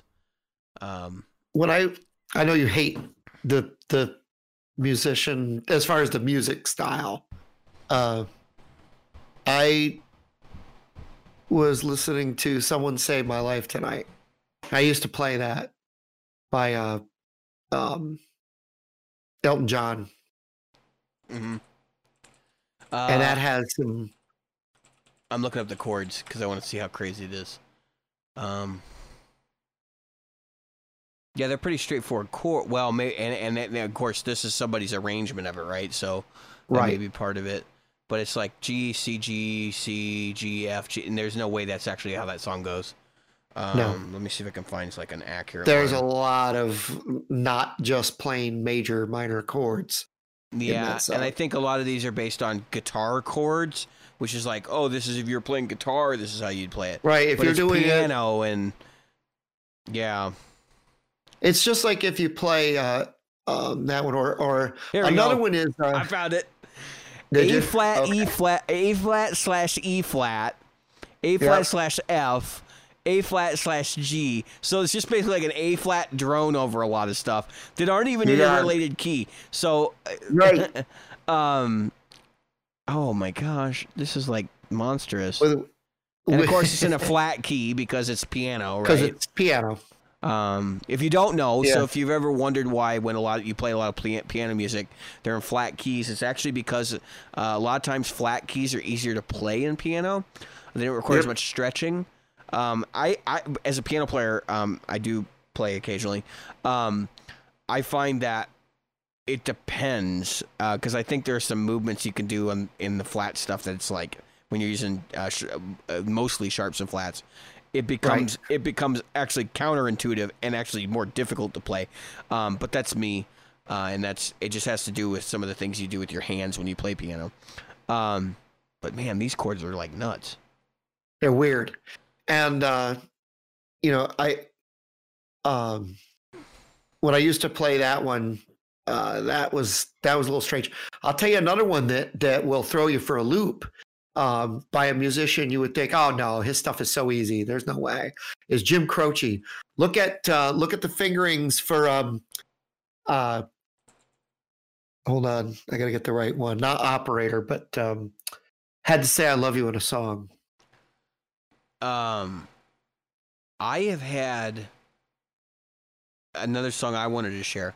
So I learned a piano arrangement of Bohemian Rhapsody. Oh, and for guitar, right? So I cannot stress to you how many actual chords are in that song. Right. It is nuts. I'm looking at the chord chart right now, and there's 1, 2, 3, 4, 5, 6, 7, 8. 8 chords in a row. There's 1, 2, 3, 4, 5, 6. There 6, 7. So 6 chords with 8, and then 1 of 2. It's 48 chords or some craziness like that. And when you learn it, like, you're actually doing chord melody, which makes it even worse because there's parts where you're just like picking out an extra note here or there.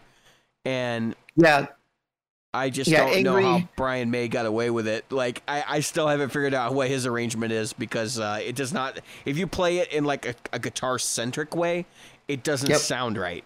So I think he actually plays like probably half or 3/4 of these chords at some point. Styx's Angry Young Man. That's another song that has an insane arrangement. It's one of those ones where you're playing melody with chords. Yep. And so you're consistently, and the Jim Croce song I mentioned earlier, it's like, Time in a Bottle. That's what I was thinking of. Yes.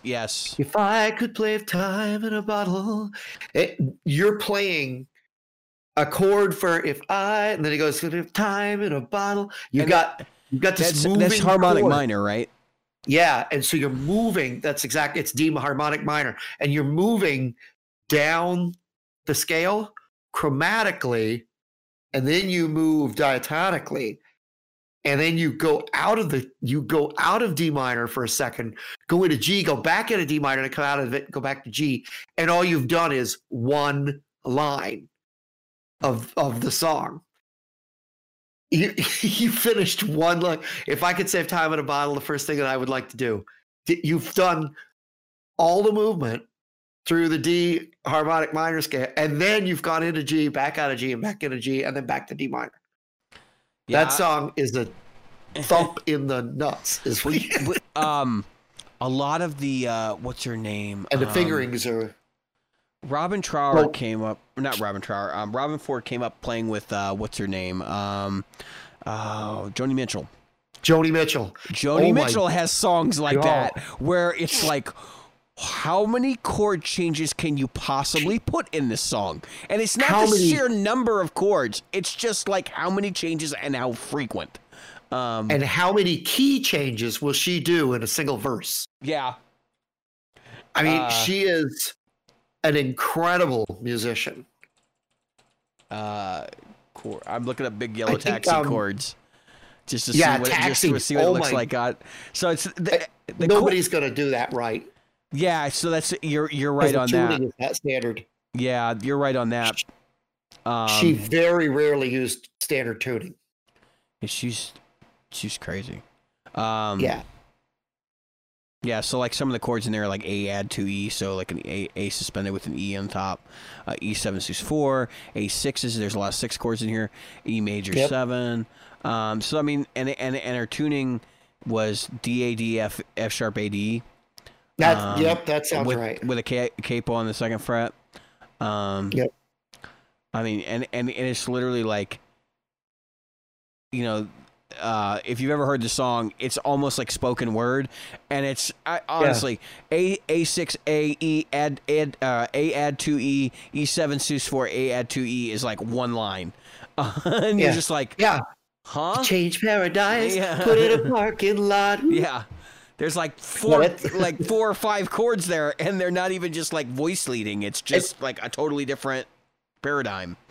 And then the last song where she goes, late last night, heard the screen door slam. Yeah. The music changes time signature behind her so they could slam a door in time. Yeah. With the song. Uh-huh. And I kind of wonder, like, when she was writing that kind of stuff, like, how much of that was a studio process? Like they're sitting there and saying, like, wouldn't it be cool if we could make the door slam here? And then they're like, okay, let's rewrite this. Nope, or she thought that stuff out. I saw an interview with her. I think so too. Like that's what's scary about it. A lot of musicians, and there's no slam on anyone for that. Is most musicians will just, hey, you know what would be cool if we did this. Like when Judas Priest was looking for the sound of a monster, it wound up being that they stuffed a microphone into a drawer with a bunch of flatware, and they just shook the drawer, and that was the sound. That's what they got for the sound. But if you take Joni Mitchell, she sat down and she mapped out how she would play those songs. That's like, have you ever listened to Woodstock by Crosby, Stills, Nash and Young? Yeah. Who was another band that didn't tend to use the standard tuning. Yeah. David Crosby and Stephen Stills came from Joni Mitchell's. Yeah, they were, matter of fact, Stills and Joni were a thing for a little bit. So she wrote that song for them. There's a version she does of it and a version they do of it. But let me tell you something. That is another song where if you sit down and try to play those chords, you're going to get tripped up. It's just a. I mean, yeah, you got to rehearse that stuff. That's not one that you're going to whip out at a jam session and like everybody's going to know it. Like, I was laughing though. Like that, it's like, okay, I'm going to use this chord one time, just once, right here in this song. Whether you like Robin Ford as an individual or not, I've heard him say some things in interviews. And I'm kind of like, whatever. Yeah. But I like his music, most of it.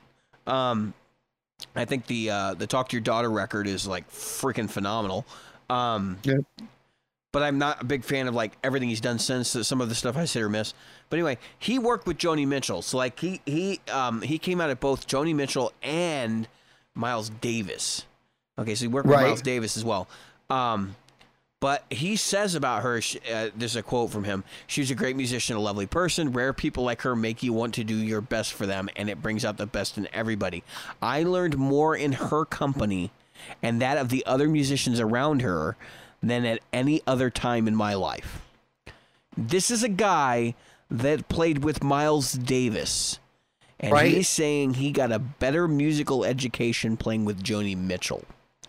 So, I mean, I love Miles and I love Joni Mitchell, and I'm not going to pick between the two of them, but that's a pretty impressive statement coming from somebody who's an authority on guitar like Robin Ford. Yeah. Who was was it Larry Carlton was saying that kind of thing about the guys from Steely Dan. Didn't Larry Carlton also play with Joni Mitchell at one point? Yeah, I was just going to say. Larry Carlton played with Joni Mitchell, and he played with who's her name? Carol King. No, Carol King. Carol King. Yeah. She was the one that was with James Taylor. Well, and that's the thing. So like, and she wrote Tapestry, right? That's her album, Tapestry. I think so. Yeah. Let me see. I'm trying to remember the name of the record, but I think you're right.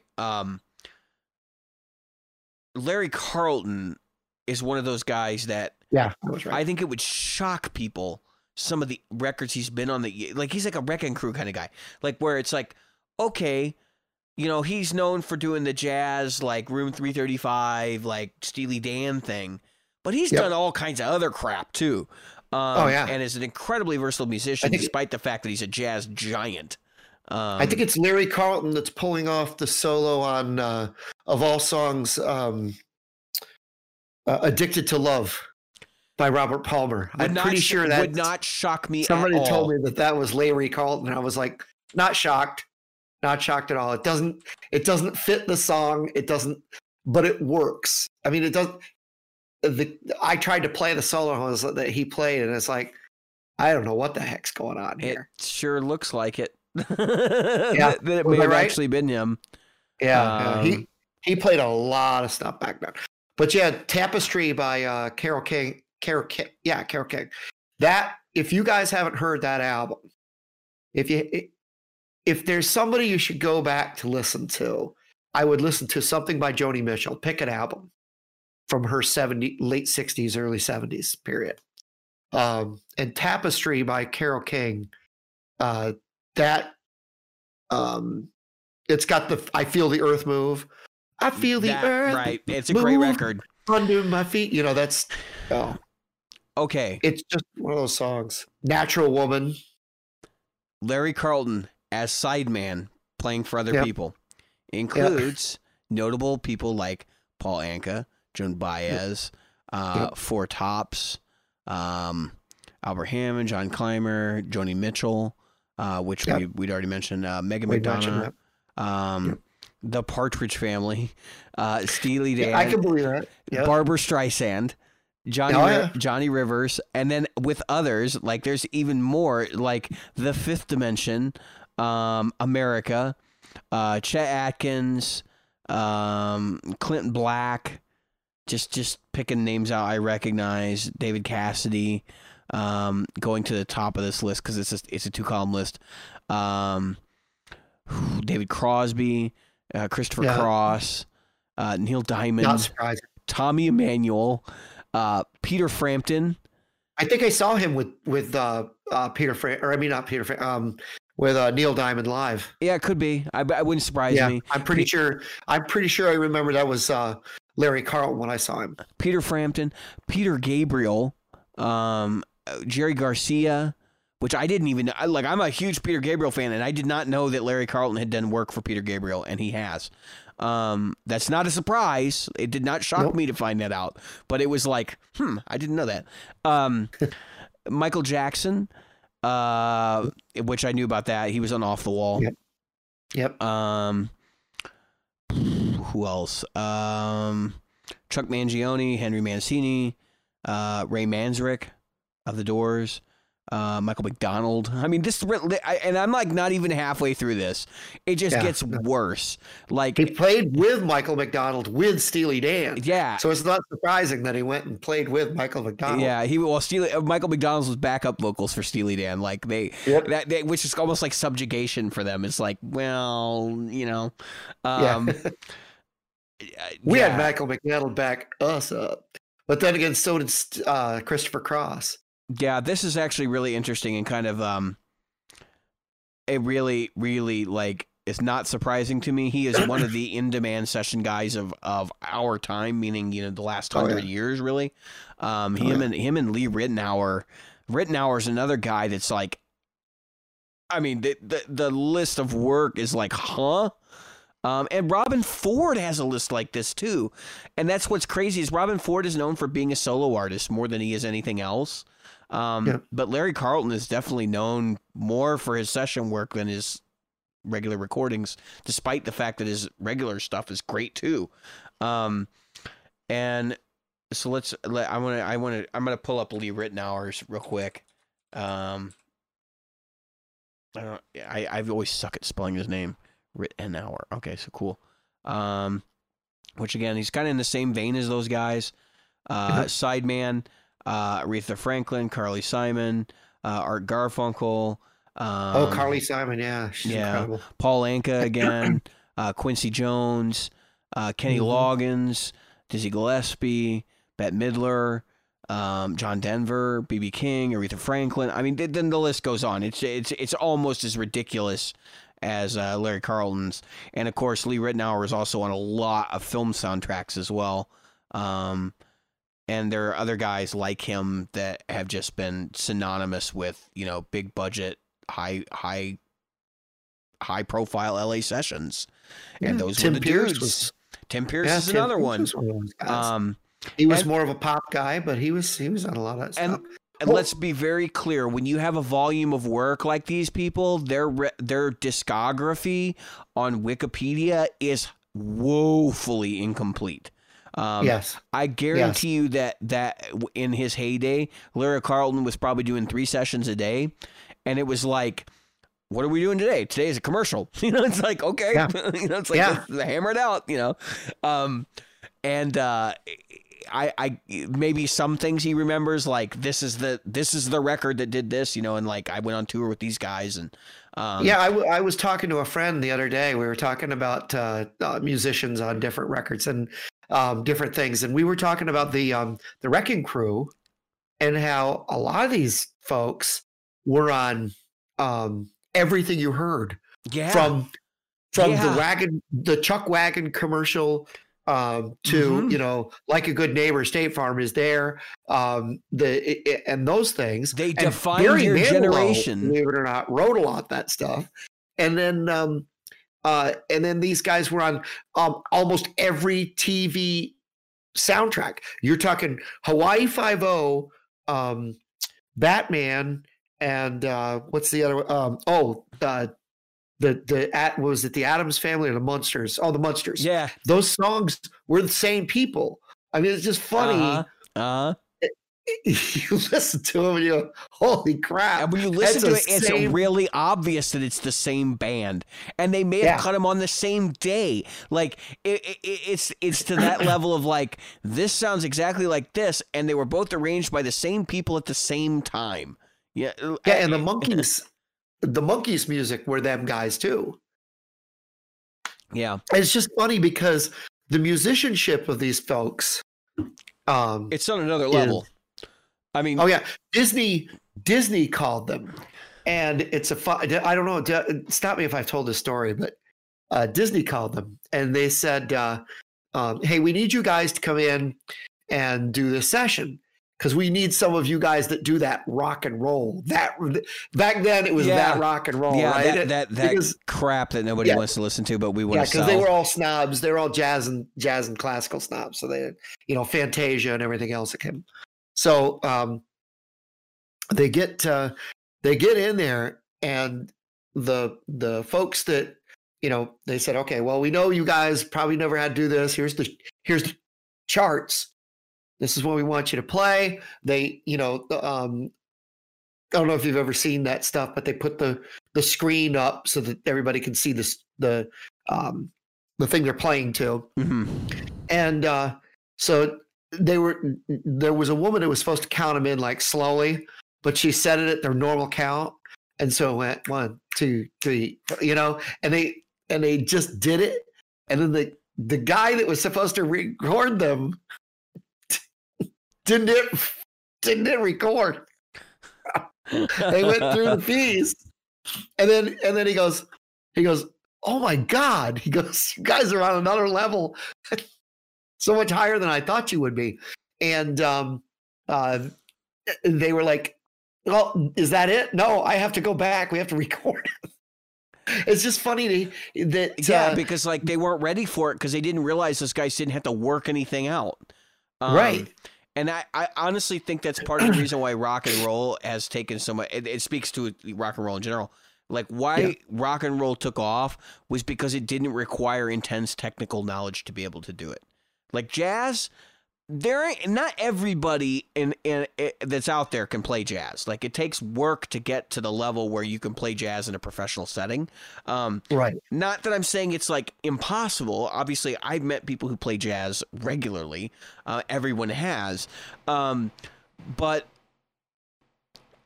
classical music is the same thing. You have to basically devote yourself to it. And then maybe you get into an orchestra somewhere. Whereas like jazz music, like you will find a group, but you got to be good enough to actually do it. Whereas rock and roll, it's like, hell, I know 5 chords and I know like 4 songs and they're all pretty much the same. So let's just get together and play. And like nobody stops and thinks about like, man, we got to do these 4 chords and then, then we're going to modulate. Like there's none of that kind of conversation going on. It's just like, hey, you want to play? Yeah, sure. And then they just start playing and that's it. And it makes me I think back to those days. Lawrence Welk was still on TV, so you still had the big band stuff that was going on, which for a while there Brian Setzer brought back with a bang. I mean, during the mid 2000s, right? Yeah, he did he's done 2 records I think with a full Setzer orchestra. Yeah, the Brian Setzer orchestra, right? And just incredible. He's a New Yorker. Anyway, he's a monster is what he is. He is. He's a monster player. Just incredible. But if you take that that whole the genre as a whole, piece as a whole. I think you get people who come into that that group. The studio folks we're talking about, a guy like Lee Ritenour or Larry Carlton would be just as comfortable playing on a jazz session as they would playing on a jingle. Right. And because so even the Wrecking Crew could have done that. And that's the point, is those guys were extremely learned, guys and gals, because we obviously know there are female members of the Wrecking Crew as well. Yes, there were. Yes. Because of that, like the learnedness informed a lot of like when they would go into a session and they would have to do something with somebody who's familiar with those kinds of music. But the reality was, it was just music to them. Like, it was like, okay, so what do you want for this track? Like, what genre do you want us to play? And they were good enough that they could have pulled any of them off. And they were known for doing the rock stuff, which is why they did a lot of the early rock and roll, like, soundtracks and that kind of thing. Yeah, you take stuff like the Saturday Night Fever soundtrack or the Grease soundtrack or the those things. Of course, what was the big 60s? There was I can hear the songs in my head, but for some reason the album escapes me. But it was huge musical. It was Hair, and there was come on. They had and of course the song Aquarius was on there. Oh God, I don't know why I'm blanking out. And of course Fame. That was a huge soundtrack album. Those are that. It was Rick Beato that was talking about the same thing. Those are going, if not gone, soundtrack albums. Synchronization is gone. So, stop you, because we're talking about the Wrecking Crew, right? Like, this is an eponymous thing, and people don't know who they are. Especially younger people may not necessarily know. So I'm trying to find like a list of the official Wrecking Crew people, like the people that they would consider to be. Yeah, there was Tony. I know Carol Kay was the big one. Like, she was the bass player that held it all together. And Tommy Tedesco. Tommy Tedesco, that's who I was thinking. Larry Knechtel, Steve Douglas, Earl Palmer, Glenn Campbell, obviously. Glenn Campbell. Leon Russell. Glenn Campbell's the one that we would probably all know. There were other people involved with the Wrecking Crew, though, too. I want to say Allman was one of them. Dwayne. But I don't see his name. Dwayne Allman was not Wrecking Crew. He was part of the other group that was doing the other stuff. The similar group that was going around like right after the Wrecking Crew. Their name isn't a song. I'll give you a hint. Their name is a Southern rock song. It is in a Southern rock song, and nobody ever gets it right. And it's a song by Leonard Skinner. They mention him, and they go, Muscle Souls has got the Swampers. It's Muscle Souls, yeah. It was the Swampers, yeah. Muscle Shoals, that was the place, and they were the Swampers, yeah. And they were cutting all that country and that that kind of rock. As a matter of fact, that's Dwayne Allman on what's the song? He's playing slide. Oh crap. I mean, they did work for the Rolling Stones, Aretha Franklin, George Michael, Wilson Pickett, Willie Nelson, Leonard Skinner, Joe Cocker, Lee Von Helm, Paul Simon, Bob Seger, Rod Stewart, Tomiko Jones, Cat Stevens, everybody. And if you were looking for that sound, that's where you went for those people. The Wrecking Crew was kind of over by the mid '70s, right? I mean, I think they were like 1960 to 1975. And it wasn't that they ended. It wasn't like they were a group. It was just that that a lot of those players like had moved into other things, and the new generation of studio guys like Larry Carlton was starting to make an appearance. What they were doing was a lot of the bands. How do I say this? A lot of bands were becoming popular. So if you think about that time frame, a lot of folks that didn't need their services, were the big folks. I mean, Foreigner was, and that's another thing that started to happen, was a lot of the studio folks created bands. Toto was a studio band. Right. Little River Band was a studio band. Alan Parsons Project. Led Zeppelin was arguably a studio band. I mean, there's a lot of bands. Led Zeppelin was 4 studio guys. Of course, they were earlier. Well, technically 2 of them weren't studio guys, but yeah, it was going to be 4 studio guys originally, 4 people that right. like all knew each other who were already making really big records. Yeah, well, 2 guys worked together. That was who was it? Page and was it Page and Bonham that worked? Page and Bonham that worked together, or Plant and Bonham were in a band together, I believe, and I believe Plant and Bonham. That's right, and it was Page and that had been working in the studio now and again with each other, right? Because of the Yardbirds, John Paul Jones, and actually initially. Basically, Jimmy Page wanted to recruit the Who. I mean, I was like, yes. he would have hired Roger Daltrey in a heartbeat, and actually, not Roger Daltrey. He wanted to steal John Entwistle from the Who, like really badly, and Keith Moon. And that's where Keith Moon said it would go over like a Led Zeppelin. Right. So that would go over like a Led Zeppelin, and that way came the name of the band. Yeah. Let's see. Ace was a studio band.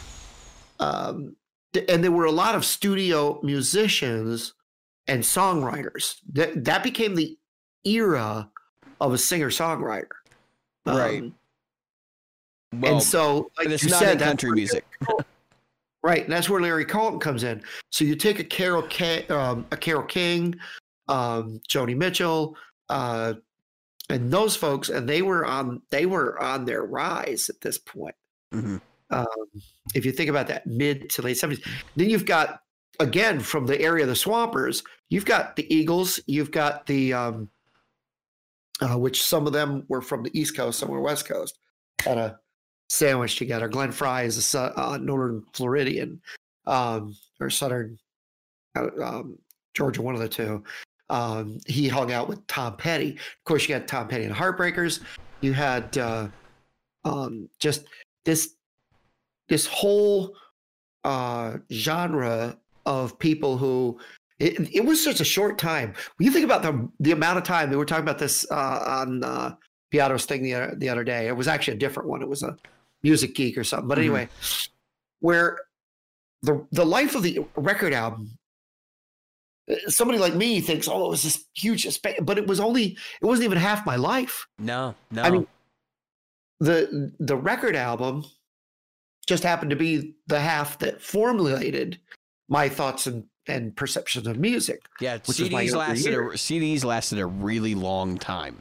CDs lasted almost as long as a record. Yeah, that's why I was kind of pointing out, like, yeah, the record. So there's a little bit more there, because so like there are different styles of record. Like there was 45s and there was so like then they had the long playing and all that stuff. Yep. And that goes back to the 30s. I right. mean, the first commercially available recordings were really sold on record in the 30s and probably the late 20s. I don't know the exact time period, but by 1970, they were already starting to look at other formats as a way to distribute music. Yeah, they had been looking at that years. for a while. As a matter of fact, the math on a compact disc started in the 60s. It didn't get released until 1982. That was the official. Yeah. Excuse me, the official year, folks. Was 1982. But in the interim, we had what? We had 8-track, right? We had cassette tapes, and it really wasn't until CD really killed vinyl. I mean, when that happened, that was the end of it, right? But record company agreed along with the CDs, yeah. Yeah, and of course, but but my point is 40 years. The CD is introduced in 1982. I remember they stopped making records in the mid 90s, like 94, 95 ish. They were starting to decline. And Yep. I know by 2000 they were no longer producing records. Right. They accepted super small quantities of very specific things. Yep. And so that puts the trajectory from the 30s to the 90s, and even then it's antiquity in the 90s at that point. Right. Yeah, I can remember it was somewhere in the mid 90s. They said we are the big record companies, EMIs, Columbia, those 60 years. We're not doing anymore. 60 years. Yeah. CD comes out 82, runs to what? Because the CD has not stopped being produced yet. But I would say it's no longer the dominant distribution platform. No. It is still the dominant physical distribution platform. CDs began in 82. It is now 2020. So that's what, 40 years? I mean, we're almost to the age of records with CDs. It's another 20 years. And I could definitely see us going there, especially in because the third world has not readily adopted things like streaming music, which is a whole other. Good reasons for that. There's a whole other like comment on that, but that's, I mean, they're still going to press CDs. And if you're, I can tell you, there was quotes there. I had a little record player when I was a little kid. I had this little, I'll never forget it. It was one of those, you'd see them now, people will kill for these things. It was this little white. Like the Fisher Price record player. Well, it was better than a Fisher Price, but it had a little speaker on it. And it was in a white container. It was a little bit bigger than a lunchbox, obviously, but that it was effectively an oversized lunchbox. And I'd open it up. They had, a crappy plastic, thing on it. And I would get records. This is no kidding, folks. I would get records on the back of a cereal box. So you'd go to the store and I'd beg my mom, I got to have that I got to have that box of cereal. Not because I even cared what was in it. Yeah, you never ate the cereal. They had a record on the back. Yeah. And you'd get this cardboard record. I kid you not.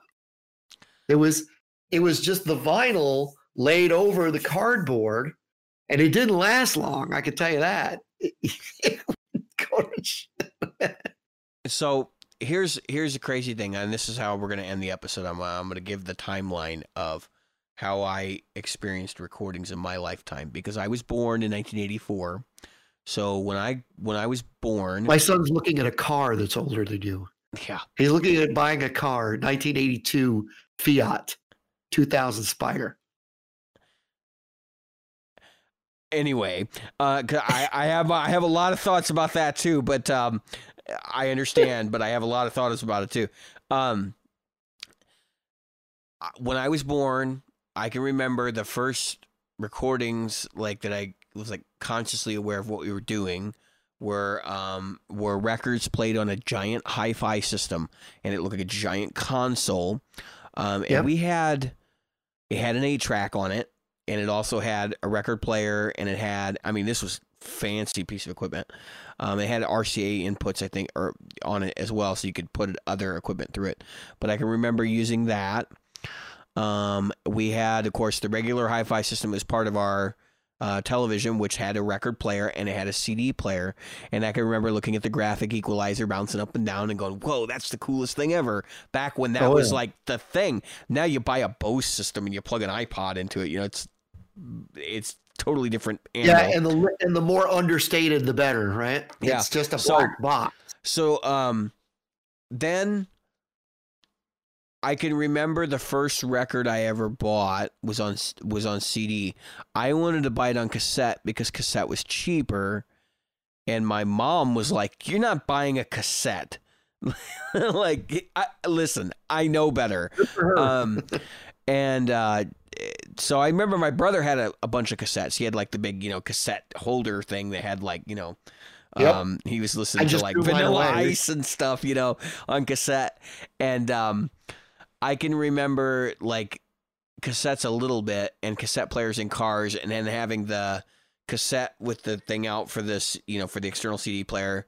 I can remember having one of the first like common cars that came with a CD player installed by default. And then I remember watching the morning news when the iPod was first announced and thinking, wow, that's never going to take off. Because I was like, nobody's going to pay $400 for a music player. And of course that blew up because apparently Apple is, more attractive than God. I don't know.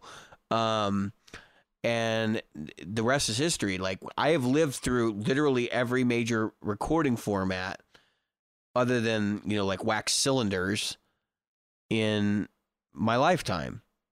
I mean, I've lived through all of it. And the one that makes me laugh the hardest, Jim, is the mini disc. Oh my God, yeah. Those lasted about a week, didn't they? Apparently it's still a thing in foreign countries. But so, all right, I was an adult when the switchover was going from record to CD, and the battle between the consumer and the distributors was simple. If you're a record company, right, or a record store, right, and you're going to carry, just like any other thing, you've got to carry a certain number of everything, right? So they're going to send you, let's say, Madonna put out her new album. Okay, that's the time frame. They're going to want to send you CDs, and you're going to want vinyl because nobody has CD players yet. So they're going to send you. They're going to say, "All right, we want you to have CDs, and you're going to have vinyl." So you're going to get vinyl. The problem is, Papa Don't Preach comes out, right? So you're sitting there and you're going, if you're thinking, you go, all right, I got to have, 200 Papa Don't Preach 45s. I got to have, say, 100 and a half copies of, and we're only talking maybe first day or first week or whatever, 100 and a half of, at a Tower Records of the album.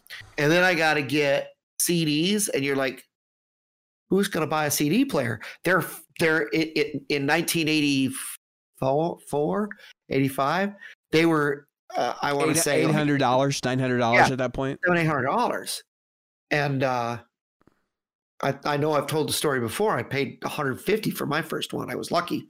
I got it to a Montgomery Ward's when we were going out of business. I got it for like 90% off.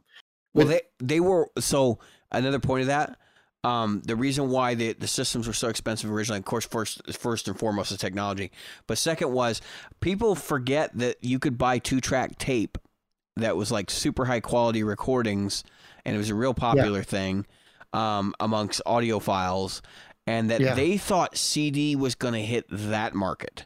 That's what they were aiming for, was to replace the 2-track magnetic tape market with this medium, and it just didn't end up working out.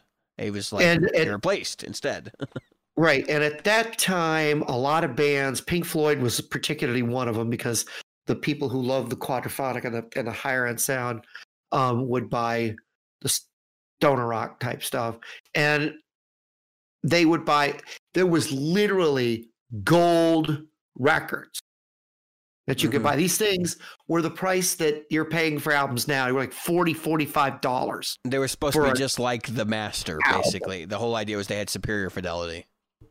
Yeah, and they were super heavy, super strong. You had to have a special, and I don't know if you remember this company. It was a company called Nakamichi. They would make these high-end stereo systems. Yep, that was a popular one.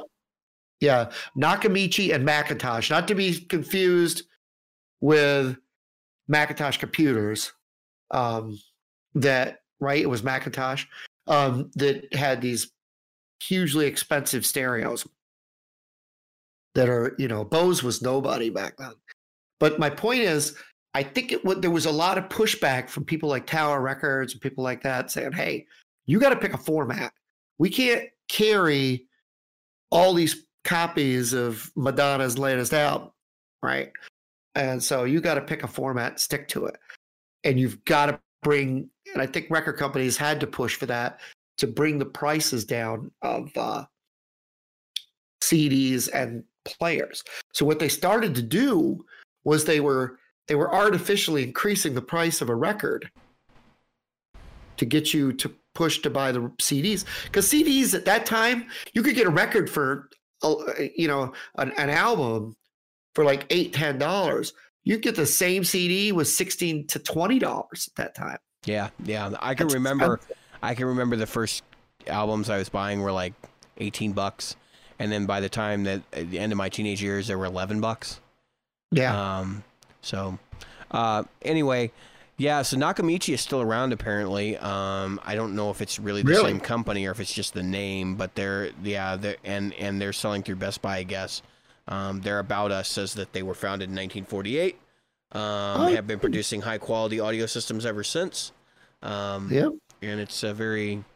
I'll be dang, they are still around. And there are a lot of companies like that, Macintosh is still around as well. And they do two power systems and stuff for the audiophile market. If you've never explored the audiophile market, it's worth a look. You might find some. Actually, you might find some listenership if you go through that path. If you're into a certain specific genre of music, because those guys will listen to very obscure stuff as long as the quality is good. So, anyway, I have been David. I'm a Jim. And tonight we have been Practical Guitarists. Yes, we have.